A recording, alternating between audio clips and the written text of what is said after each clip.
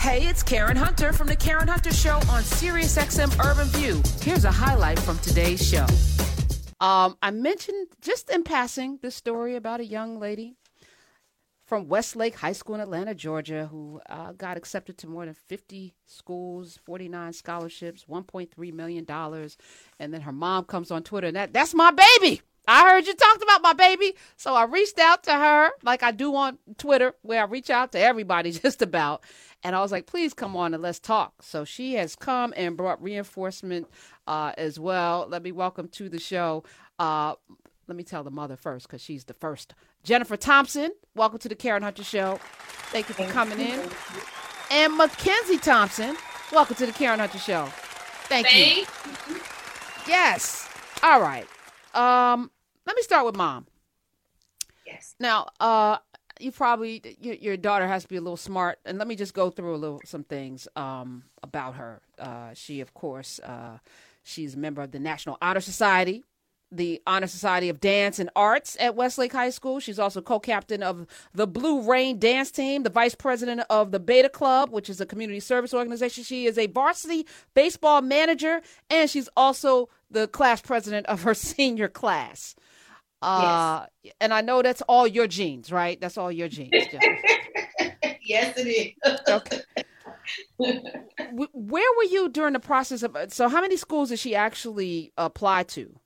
She applied to 51 schools. Okay. So, what was your thought when you did this, Mackenzie? Well, I never knew that I was going to apply to 51 schools, but once I realized that there are college fairs out there, and then the schools will email you with fee waivers to apply for free, and just asking, do you have a fee waiver to apply? That's when they started adding up and all the acceptances came in. I was like, oh, these are a lot of schools. So it got a little overwhelming at times to keep up with everything, but it all worked out. So what was the system, Jennifer, when as this was going on? What was the system? Well, we actually started this journey the first day that she became a junior in high school. So we actually sat down and talked about her major, what she wanted to do. Let's take a look at schools that specialize in veterinary medicine. Let's get our test scores out there. Let's see what we have to do. And it just went from there. We collaborated on a weekly basis every Sunday. Her and I got together every Sunday, literally for 2 years, and we talked about college, and we just had mom and daughter time to just talk through things. But ultimately, I knew the decision was hers. So I'm always to be here as her support system. But ultimately, I knew that whatever decision in college she made, it was up to her. Now, you talked about there's a system. And we often say, or I hear Dr. Carr say, individuals don't beat systems. There is a process to getting into college. Right. Mm-hmm. And it's a combination of grades, GPA, test scores, which, they're saying that they're going to not look at those as much now because of the cultural irrelevance of them, and mm-hmm. activities. When did you mm-hmm. know the formula for that? And, was there pressure for her to keep her grades, or was there pressure on you, Mackenzie, you can answer this, to keep your grades at a certain level, to, study for your SATs in a certain way? Was there a lot of pressure? Okay, so I'll go first. So college is a lot of politics, and it's just, you just know, you have to learn how to play the game, I will say, even though it's not a game, but you have to learn how to play it. So with me, my test scores weren't really competitive. I really didn't take the time to study for them as I should have, or, I wasn't the person who was going to take the test over and over again. So I took the SAT twice and the ACT twice. And I ended up getting 1160 and a 24, which are still good scores, but, not really competitive. So it was like, okay. So, but I realized that my GPA, which was a 4.0, was what's going to help and save me, as well as being involved in everything at school. So I know those really helped me out to get all the scholarships that I got and things of that sort. So for people who have like really high test scores, it might not be relevant for them to be involved in school. You're going to get like a 1,400 on the SAT, because at that point your school, is paid for. So me, the pressure wasn't really there because I like to be involved. So I didn't have a problem being involved and keeping up my grades. I took pride in what I did. So keeping a 4.0 GPA wasn't a lot of pressure because I took pride in it.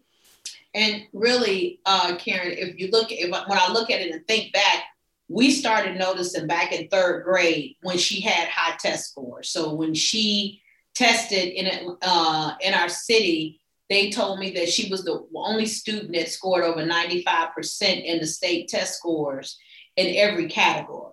Then we had back then it was the University of Denver that she went to in third grade to go visit their leadership program.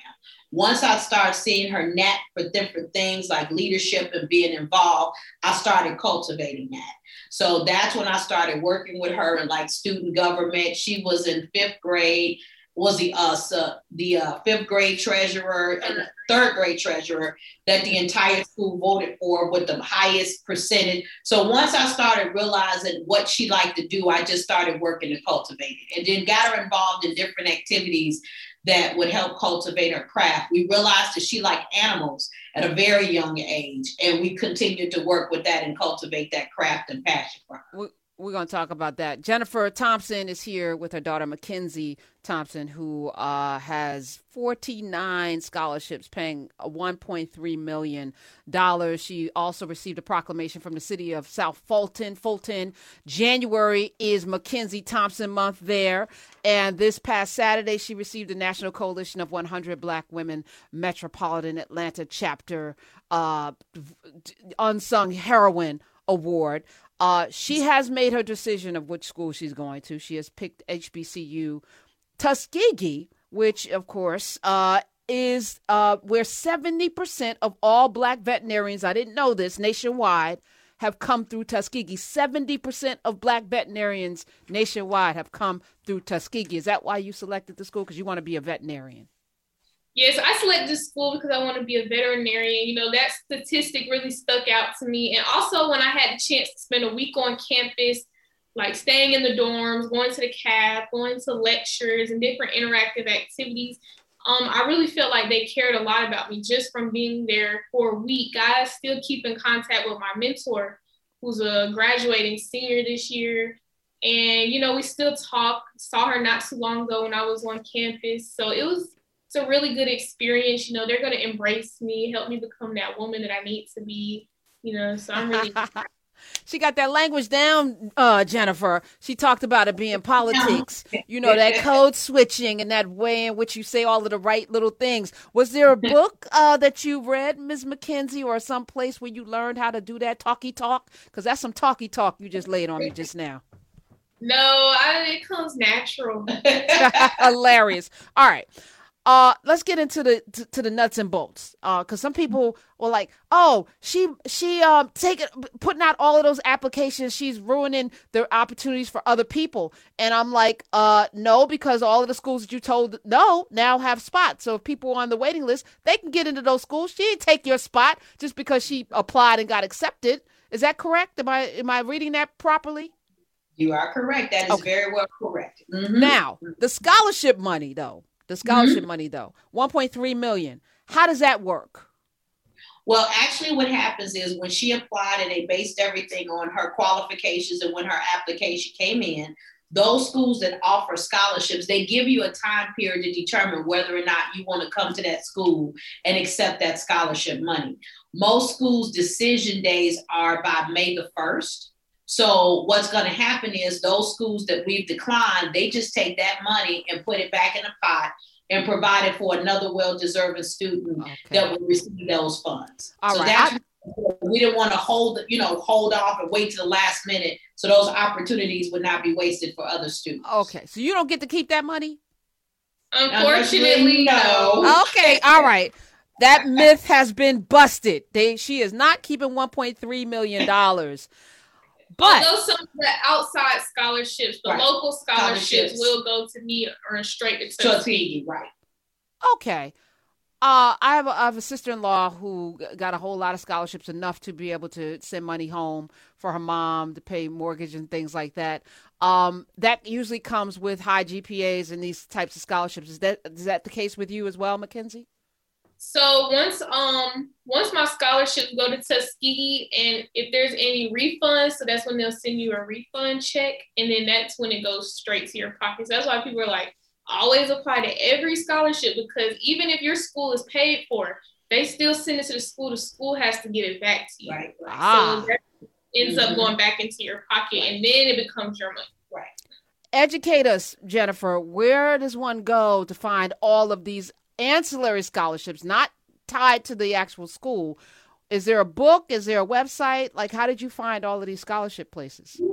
There are so many websites out there that you can go to find scholarships. One thing that I did, I worked with an organization called Dream Big.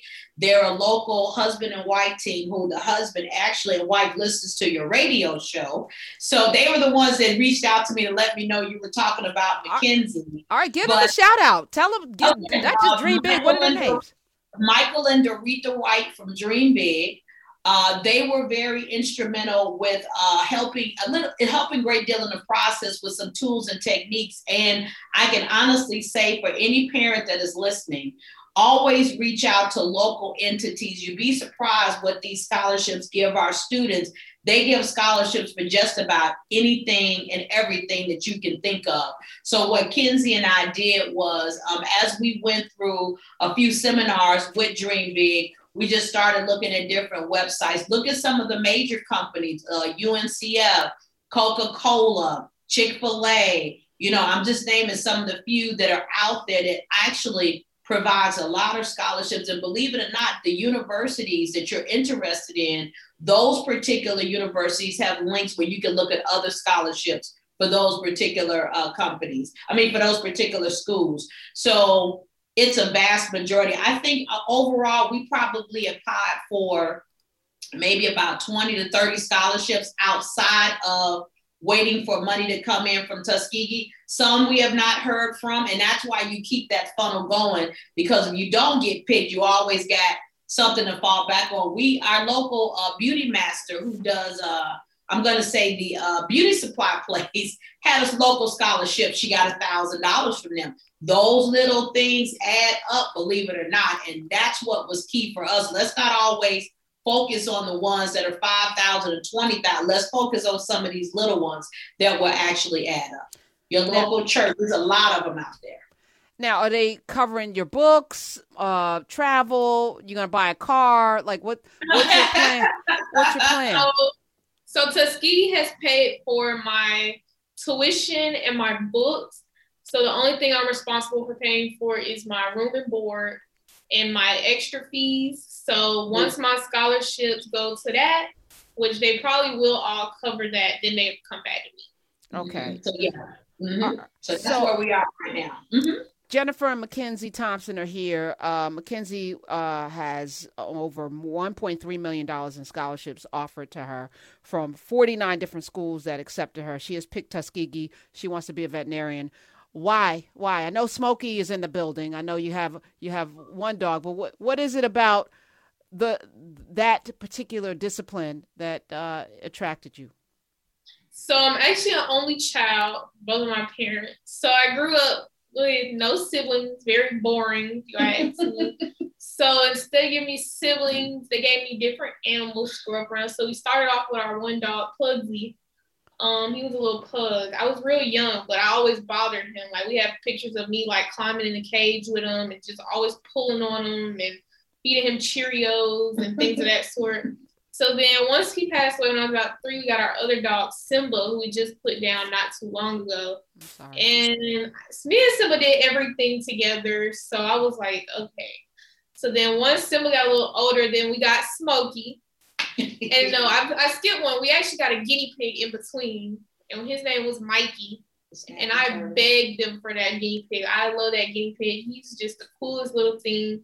Then we had a snapping turtle come in our yard, and so we took him in, and I actually ended up taking him to school. And then what else did we have? The fish, of course. We had all the types of fish, and then we got another dog after Smokey, and she's crazy. Her name is Onyx. And so once we just got all those, I wanted more, I was in that phase where I wanted a corn snake for the longest. They wouldn't go for the corn snake. I don't blame them. And then there was a point in time where I was like, okay, I really want a bird. And they were like, no, because the bird gets out, it's not coming back in. So it was just a lot. But they did give me dogs and a guinea pig and a turtle and the fish. But that really spread my love to all animals. Like, it just made me want to explore all animals. So once I went to like different college programs, it actually had a chance to like, you know, stick my hand up a cow and like work with the inside of a horse's mouth and hold a snake and porcupines and everything of that sort. I really fell in love with that profession. Well, we know that you're going to absolutely do this. Now, the process of the letters and all of the things and all the interviews. Talk to me, Mackenzie, about your college letter, because I understand that college letter is really important. What was the topic of the letter that got you all of these scholarships? So it really does depend on the scholarship, I would say.